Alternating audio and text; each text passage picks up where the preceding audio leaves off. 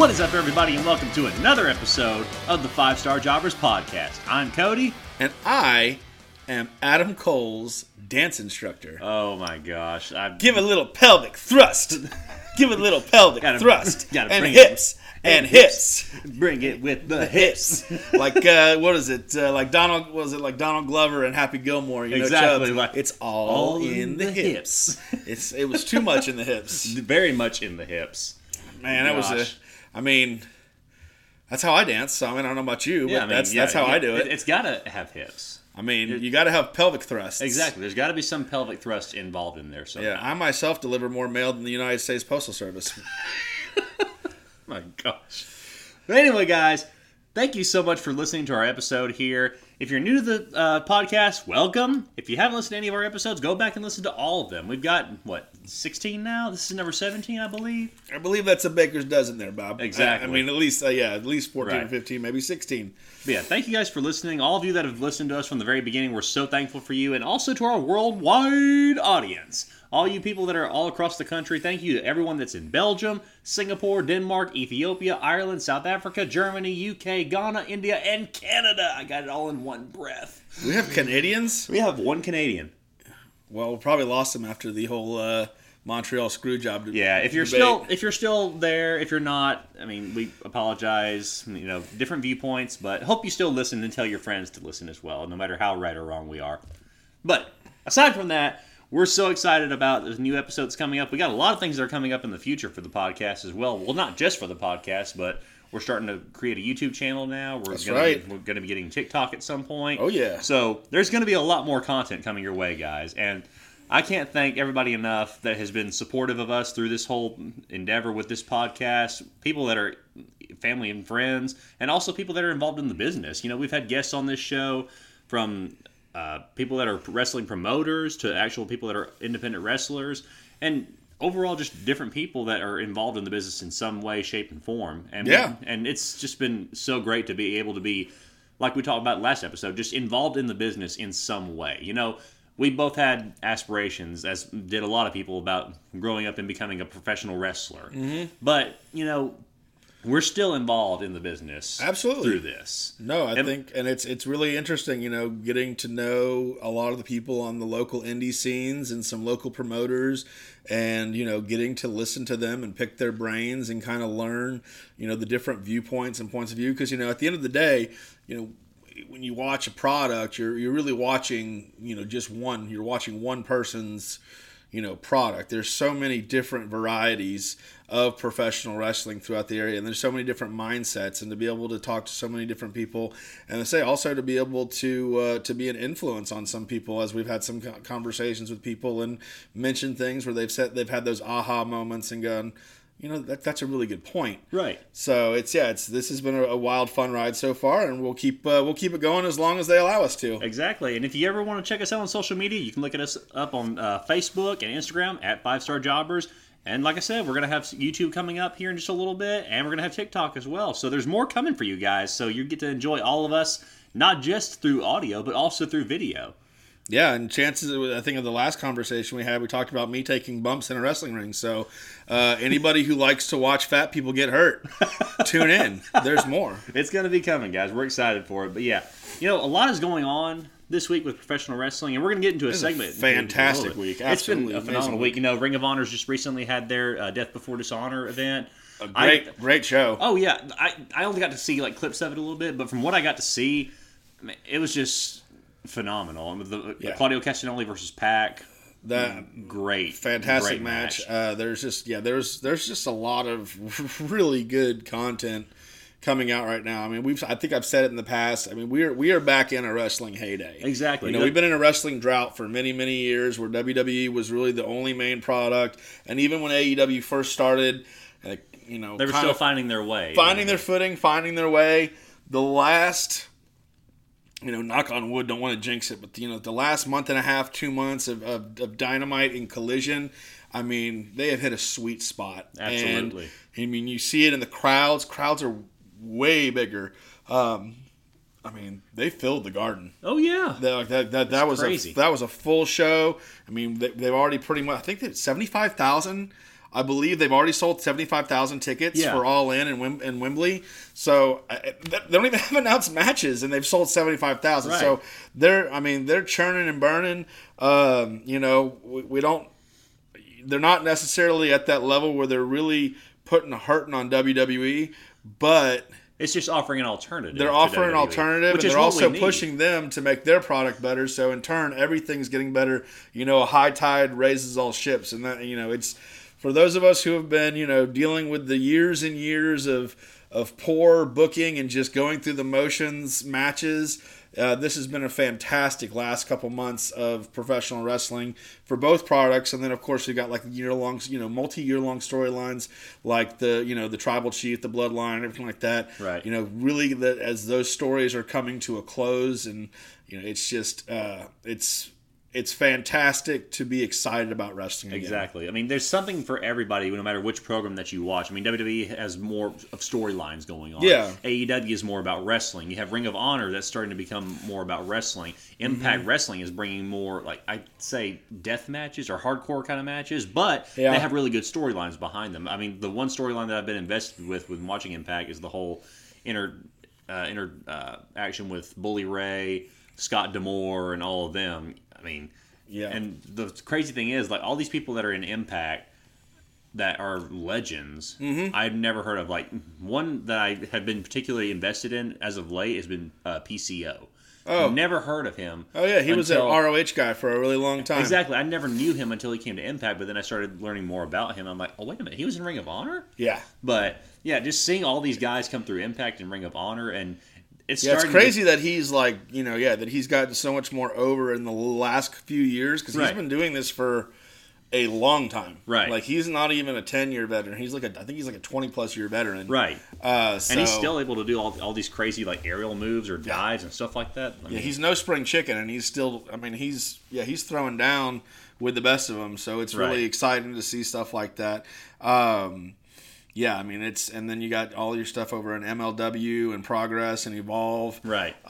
There's always something for everybody, no matter where you're looking at or what program that you're interested in. There's always something going on in the world of wrestling that everybody can get invested in, which is fantastic. And one of the things I love about AEW is that, they're really getting into tying in a lot of the outside promotions and bringing that to the American audience. Right. WWE, until somebody comes in through the NXT Performance Center doors, really, you don't necessarily get to see a whole lot of what else is out there from their standpoint, and then they like to whitewash it with their own branding, which I get. IP is valuable, right? But this Forbidden Door, this last, you say, even though the pacing and storylines weren't necessarily super engaging, just the very fact that you've got a company that's willing to bring people in from different promotions and let their people go out to different promotions. You had Kenny Omega at Triple Mania. Yeah, QT Marshall as well. Yep. You've got... Marshall. Marshall. Yeah, got to make that right. Yeah, you've got guys that are coming from AAA, and they're coming for one spot, two spots.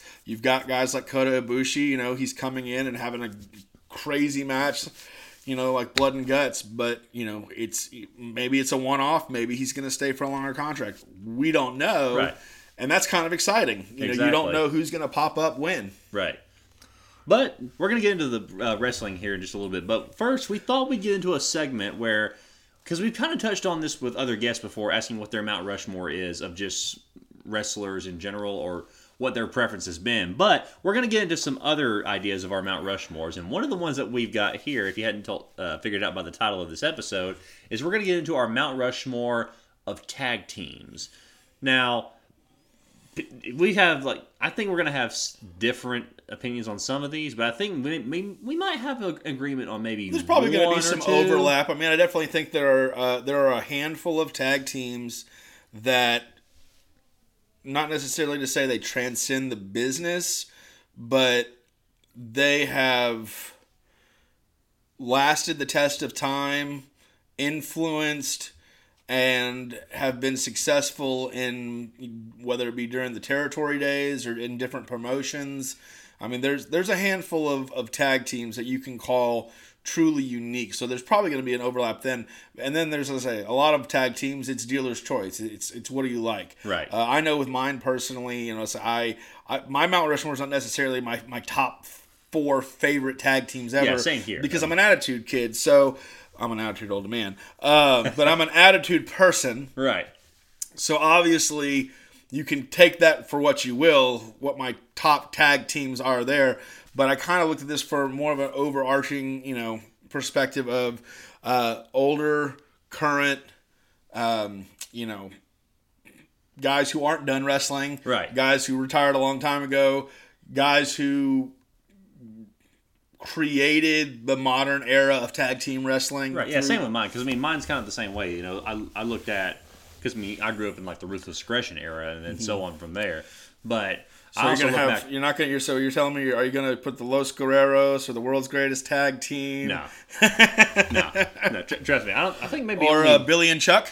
No, I don't have Billy and Chuck in mind. But good tag team though.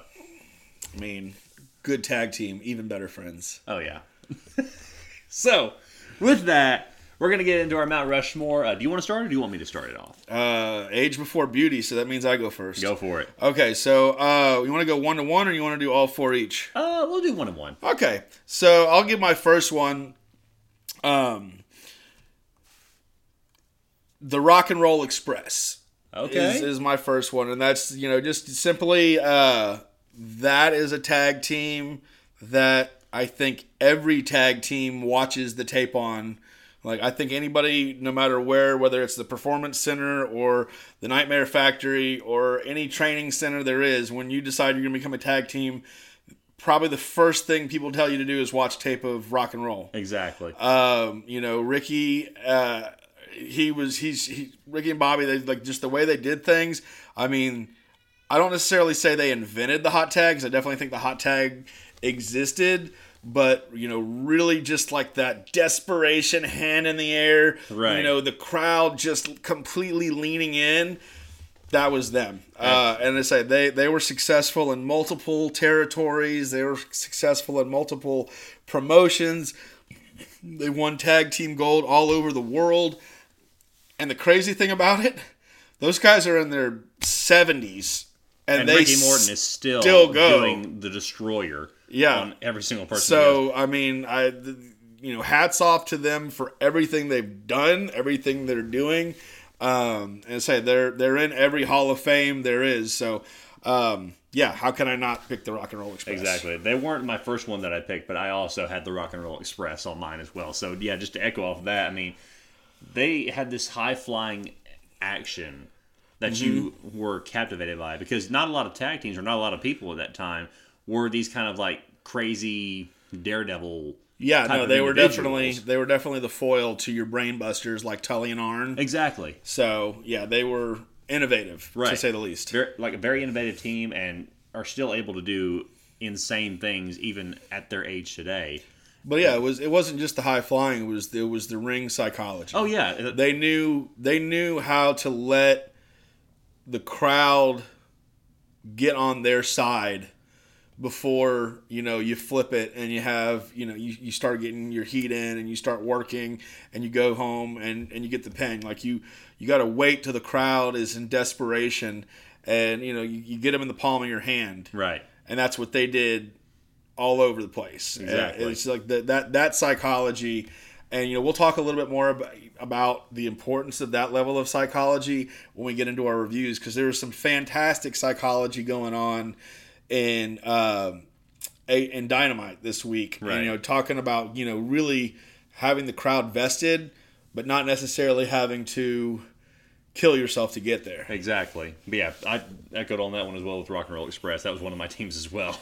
Yeah. So going back to yours as well. Who you got for your second one? My next one, so I'm kind of do this in chronological order. My next one is the British Bulldogs. Okay. So Davey Boy Smith and the Dynamite Kid. Okay. A lot of people would probably go from this era. They'd probably go with the Hart Foundation or maybe even the Rockers. And me being a huge Shawn Michaels HBK mark, you'd think I'd go with the Rockers, but no. My favorite tag teams will always be a combination of brute strength and, great workmanship. And this is one of those fantastic tag teams that, once again, popular in multiple territories during the territory days, popular in multiple promotions. Both guys had separate runs, individually. British Bulldog probably had the more nominal run here in the United States. But I don't think that anybody will ever not talk about how fantastic of a wrestler the Dynamite Kid is and how influential he was to probably the early 2000s, even today's modern wrestlers. Right. So, the British Bulldogs were, just the way they're packaged together and everything they did, and just the way they were synchronized as a team with power and speed. It was, they were never boring. And to say, when they fought teams like the Rockers and they fought teams like the Hart Foundation,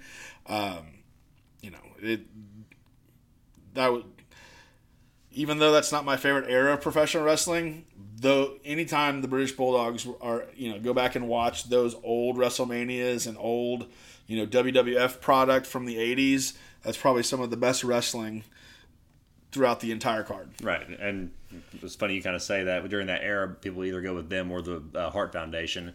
I'm one of those people that go with the Hart Foundation, which is my second team for my Mount Rushmore. Just one of those teams that's very technically gifted. One of, I'd say, the best technical combination during that era. You had Jim the Anvil Neidhart and, of course, Bret the Hitman Hart. Very successful all throughout, not just in their home promotion, but all throughout all promotions during that time. And you look at the career that Bret Hart has had even with Jim Neidhart, solo careers had great success, and as a tag team was probably one of the most dominant factions, not just as the Hart Foundation, but the Hart family as a whole. And the British Bulldogs are part of the Hart family as a whole. Well.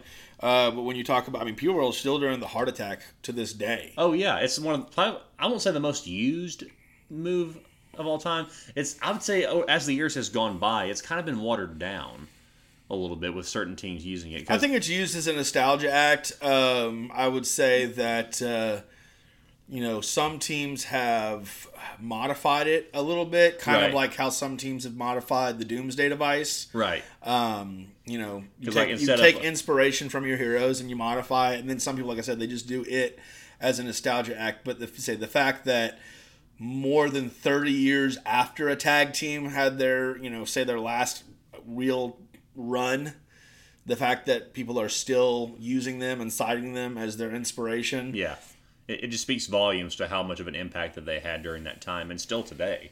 Oh, absolutely. Jim Anvil Neidhart and Bret Hart, once again, that's one of those, I think, if you become a tag team, you go back and, they give you tapes and they go, here, you watch this and you learn. This is what you watch what they do. Watch when you're becoming a tag team or when you're getting into tag team.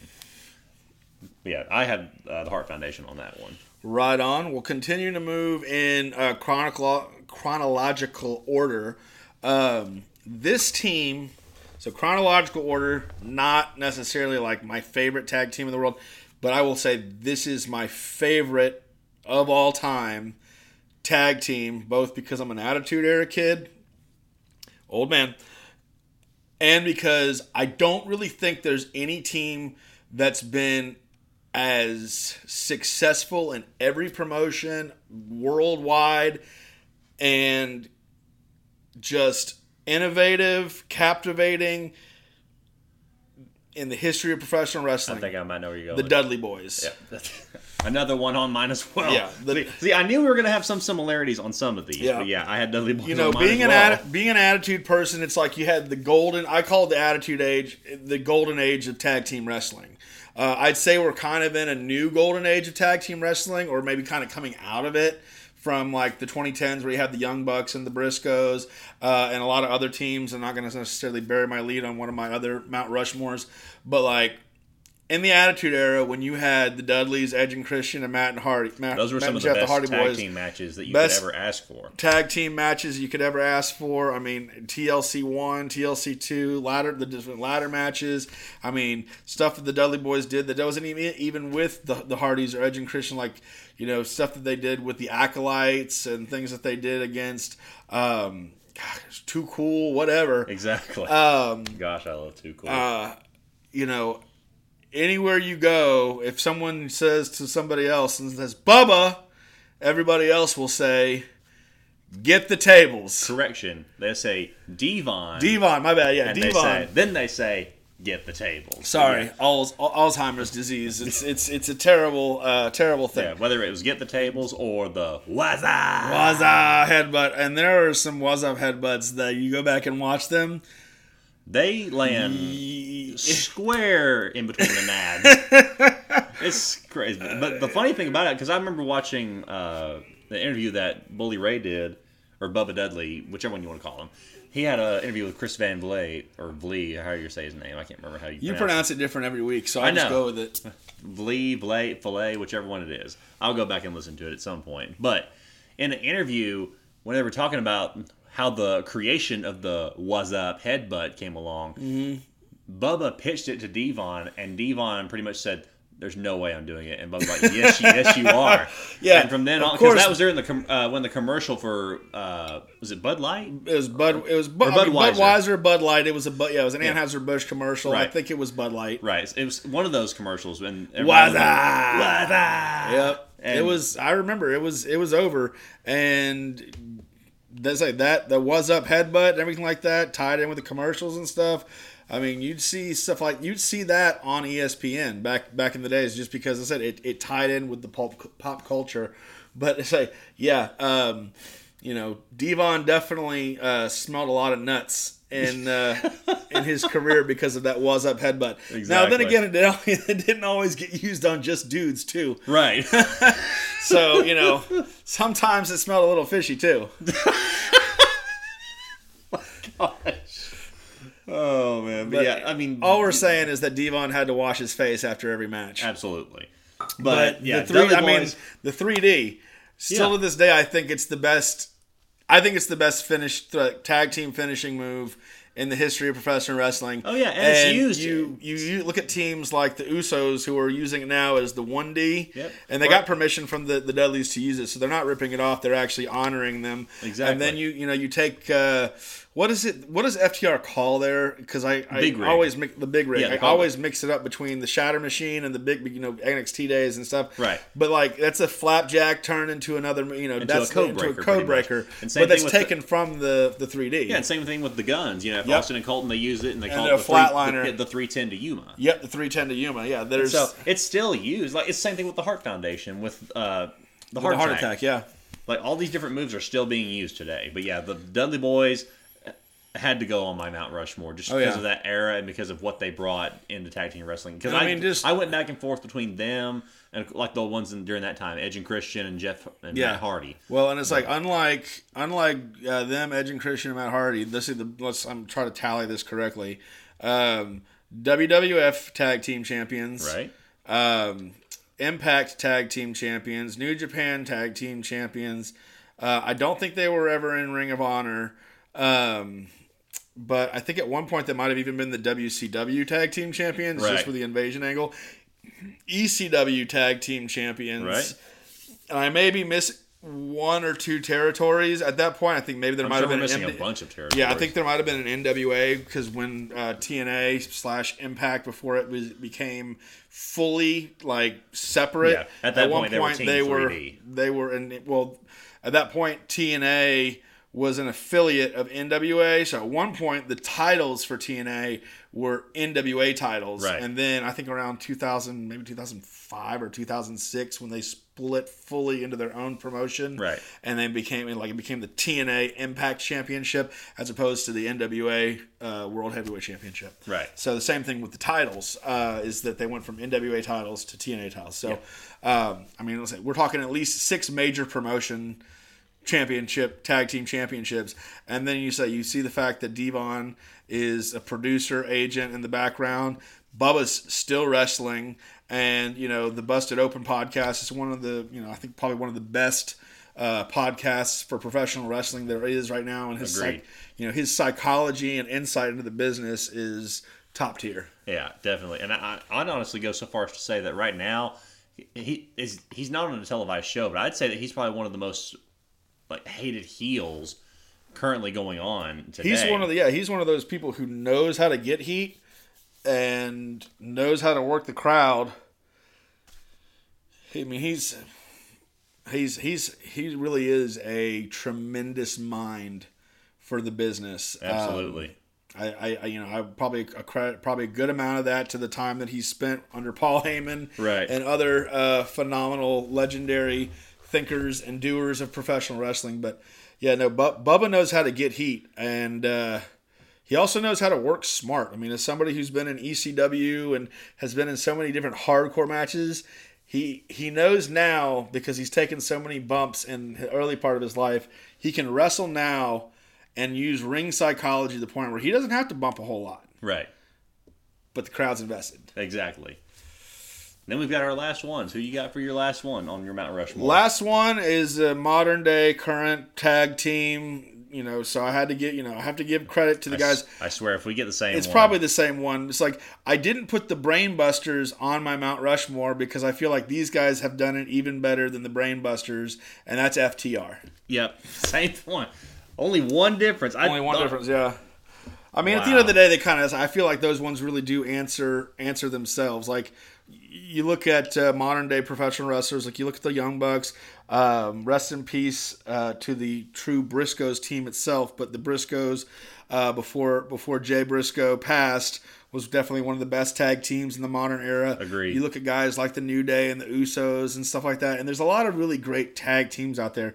But guys who, once again, it's not about a spot fest. It's about being able to tell stories in the ring. It's about being able to draw in the crowd, because we know that professional wrestling is scripted. Right. And it's all about being able to suspend disbelief. And there are those workers who are able to get you to suspend disbelief night in and night out, and that's not easily done. Right. And so you take guys like FTR. I mean, just look at what they did with Jay White and what's his name? Juice Robinson. Juice Robinson. So Bullet Great Club, match. 58 minutes. Like almost pay-per-view worthy, I would say. Honestly, I think it's probably the best tag team match I've seen in years. And the last best tag team match, I would say, was also FTR in a 2 out of 3s match. No, in a 2 out of 3s falls match with DIY in NXT. Yeah. Like I forgot about that. I would say like in the last 10 years, my top 3 favorite tag team matches, I'm pretty sure FTR has been in every single one of them. Yeah. If not 2 out of 3. Pun intended. Exactly. Yeah, I mean, just technically phenomenal tag team. Like, really makes it look like it's a sport, essentially. Because, I mean, they know how to work the ring. They know how to work their opponents. They know how to cut off their opponent from the ring. Work the great ring psychology. They can work as heels. They can work as like, I honestly, when they first turned them face in AEW, I'm like, what are you doing? These guys are a heel tag team. Right. But they're great as faces, too. Yeah, they're very versatile with it, whether it's being a face or being a heel. Mm-hmm. Yeah, they're just... I say 20 years from now, I'm thinking anybody who's in a tag team is going to cite FTR as their inspiration. 100%. So it's couldn't have a better tag team in the modern era to pick. So those are the guys. So there's our Mount Rushmore for tag teams. And we've discussed this before. There are so many different Mount Rushmores that we can do, or as fans that we can put together. And like we said, there's Mount Rushmores for who the best workers are. Mount Rushmores for the best talkers, Mount Rushmores for the best, overall characters, or, maybe there's a Mount Rushmore for, who's the biggest box office attraction of all time. And then you got Mount Rushmore for tag teams like we just did. There can be Mount Rushmore greatest female wrestlers of all time. Mount Rushmore greatest managers of all time. I mean, there's so many different ways that we can go with it. And we're going to go with it a bunch of different ways all throughout this podcast. And we're going to go in so many different ways. Yeah. If you can't see him, but the look that he just gave me was not the way that I intended for that to sound. But yeah, I got the look. We could have our own flag. Oh my God. Fun with flags, right? Scratch that. In the words of Gene Wilder, strike that, reverse that. But those are our Mount Rushmore of tag teams. If you guys have an idea for what your Mount Rushmore would be like, let us know on Facebook. Let us know on Instagram. We'd love to hear what you guys have to say about it. You ready to get into some reviews now, John? Absolutely. All right. So, great week of wrestling. I would say it was pretty one-sided on this one. For this week, I gave the win to AEW. 100%. It was a landslide. Because of Dynamite. Dynamite was probably one of the best 2 hours of professional wrestling I've watched in a long time. I mean, Dynamite, to me, 3 or 4 matches total, but it felt like a pay-per-view. Right. I don't think SummerSlam... I think SummerSlam may not even be as good as this Dynamite was. That's how good it was. I mean, from top to bottom, storytelling, the matches that the crowds wanted to see, the crowd, participation and involvement and everything was, it was second to none. Like I said earlier in the show, the Garden was full, man.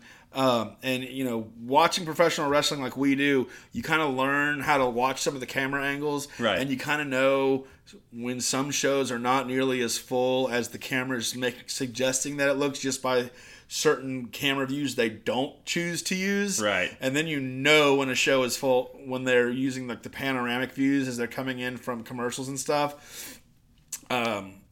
This was a sold out show. 100%. And it did not disappoint at all. And honestly, I will say the best match of the night, the show's billed for blood and guts, but to me, I think the best match of the night as far as crowd involvement, the story that's being told, and the crowd's buy into that story is 100% We're Better Than You, Baby versus Garcia and Guevara. 100%. I mean, that doesn't that whole match from beginning to end. From the minute that they came down the ramp to the mashup of MJF's theme and Adam Cole's theme, they're working. They had me from jump. Oh, absolutely! I just thought it was the funniest thing that I'd ever seen. Everything there, it's what's so great about this whole shtick is we're all watching it. And nobody is suspending disbelief that MJF is a good guy. No. Nobody is suspending disbelief that Adam Cole is dumb enough to buy in to MJF's bull. Right.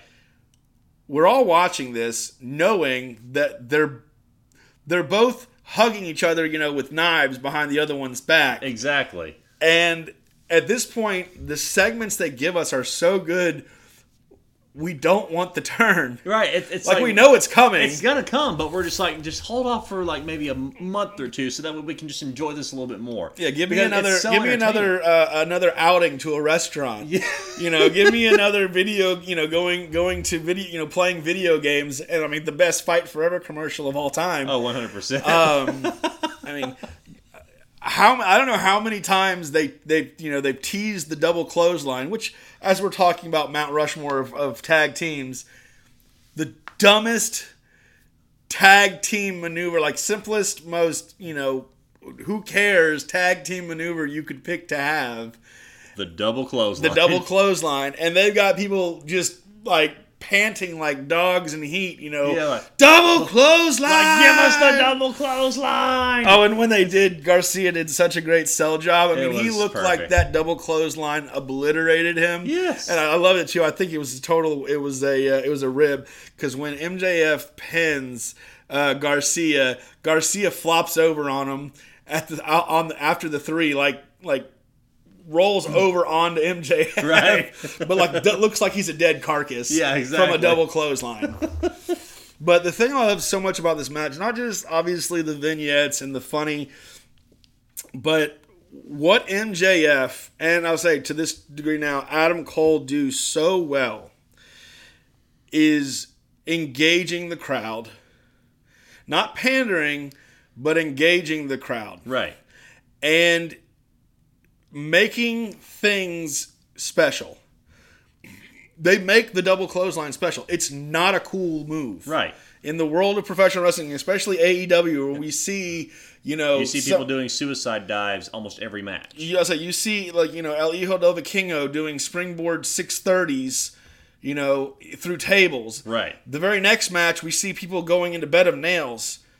Oh gosh, yeah. But we'll get to that here in a little bit. But I'm saying, in this match, the crowd is fully vested, even for just the sake of joking and just going along with the shtick. But the crowd is invested. The crowd is entertained, and they want to see the double clothesline. Right. And they tease it long enough so that you're like, when are they actually going to hit this thing? So that when they do hit it, it means something. Exactly. MJF... It's just building and building and building to the climax at the very end. And how many times has MJF done the bouncing off the ropes where it looks like he's going to do an outside dive, and then he doesn't?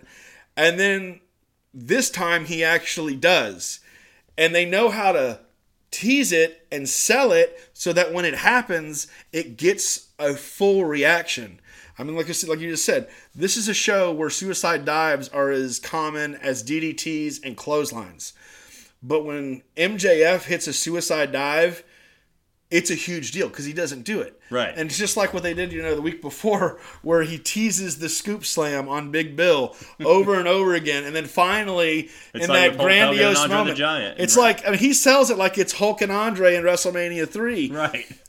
And it's great because the crowd goes along with it because they're fully invested into what they're selling. They know they're selling a BS friendship.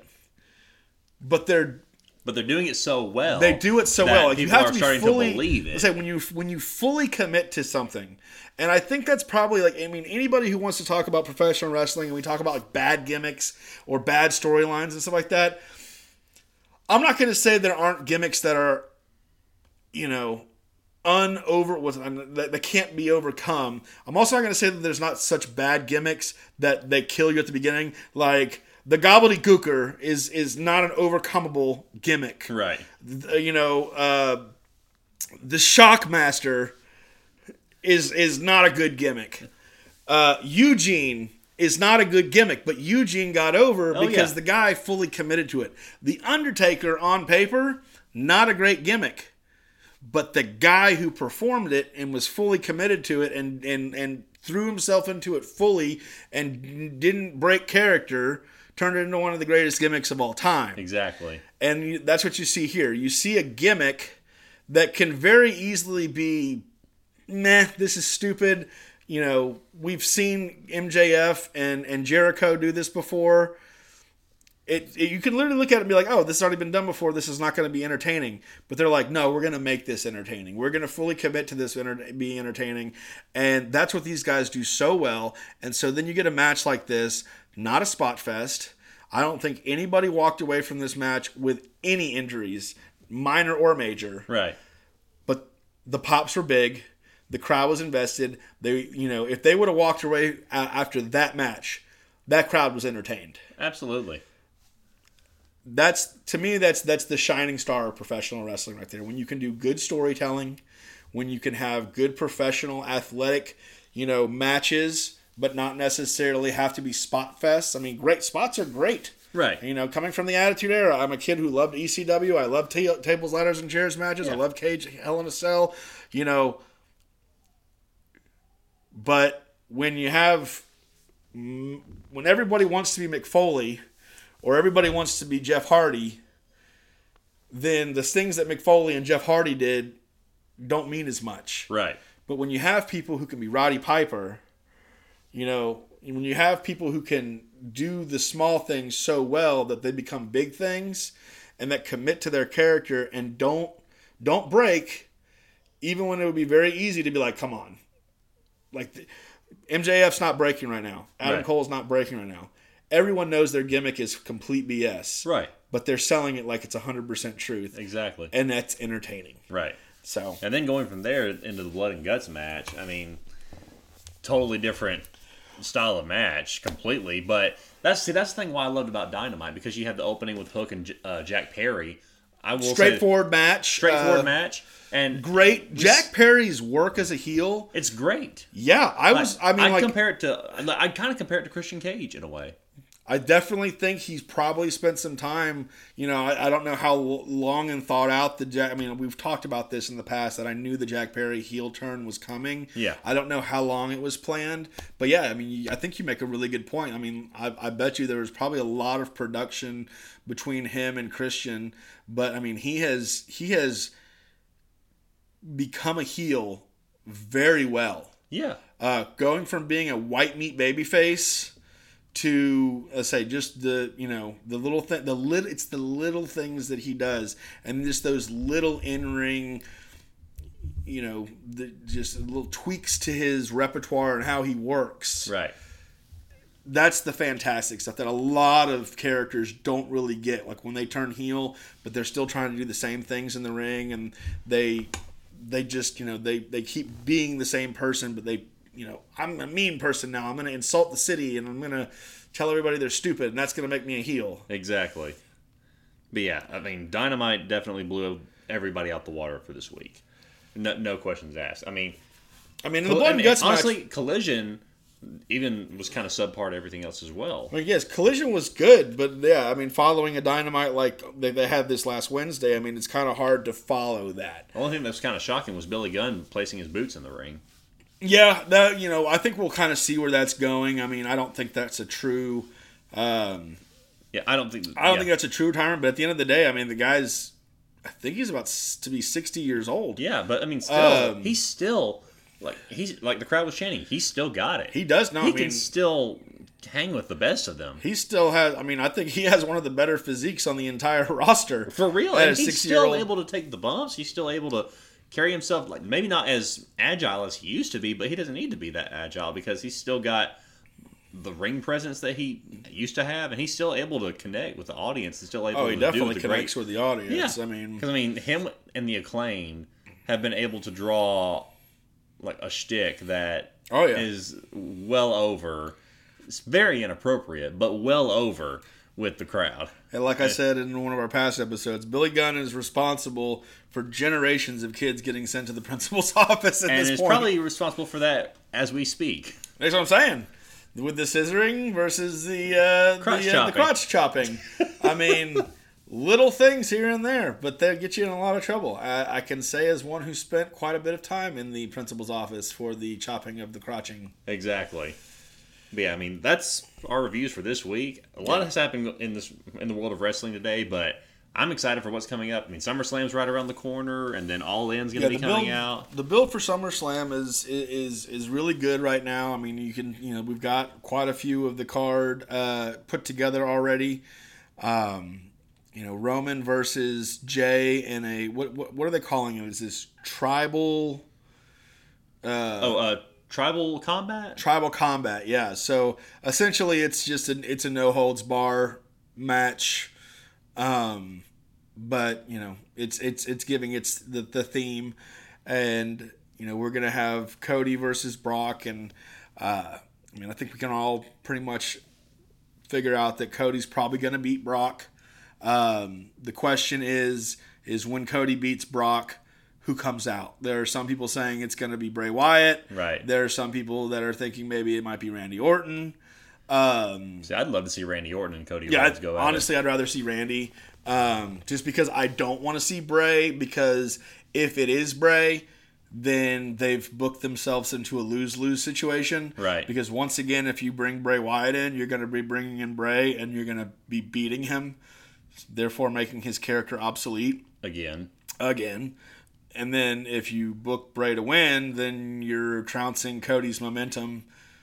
And I think he's the most over wrestler that WWE has right now, next to Seth Rollins. And I would say Roman's over as a heel, but as far as your faces go, it's Cody and Seth. Right.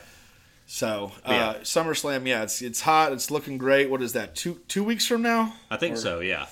So, SummerSlam's going to be fantastic. Hopefully, they'll kind of start ramping some things up, and we'll get, we're recording this on a Monday. Hopefully, Raw will really start churning and burning, and hopefully, I think since we've started doing the new system, I don't think WWE's won a week yet. No, it hasn't. I'd like to see WWE kind of get in. They're doing good stuff. They're just not winning. So I want to see them win out on product. You know? And then maybe they will this week, but we'll just have to wait and see. Yes, we shall indeed, sir. Well, once again, guys, thank you for listening to our episode here. Go and check us out on social media at 5-Star Jobbers on Facebook and Instagram. More content is coming towards your way. And as always, keep it 5 stars.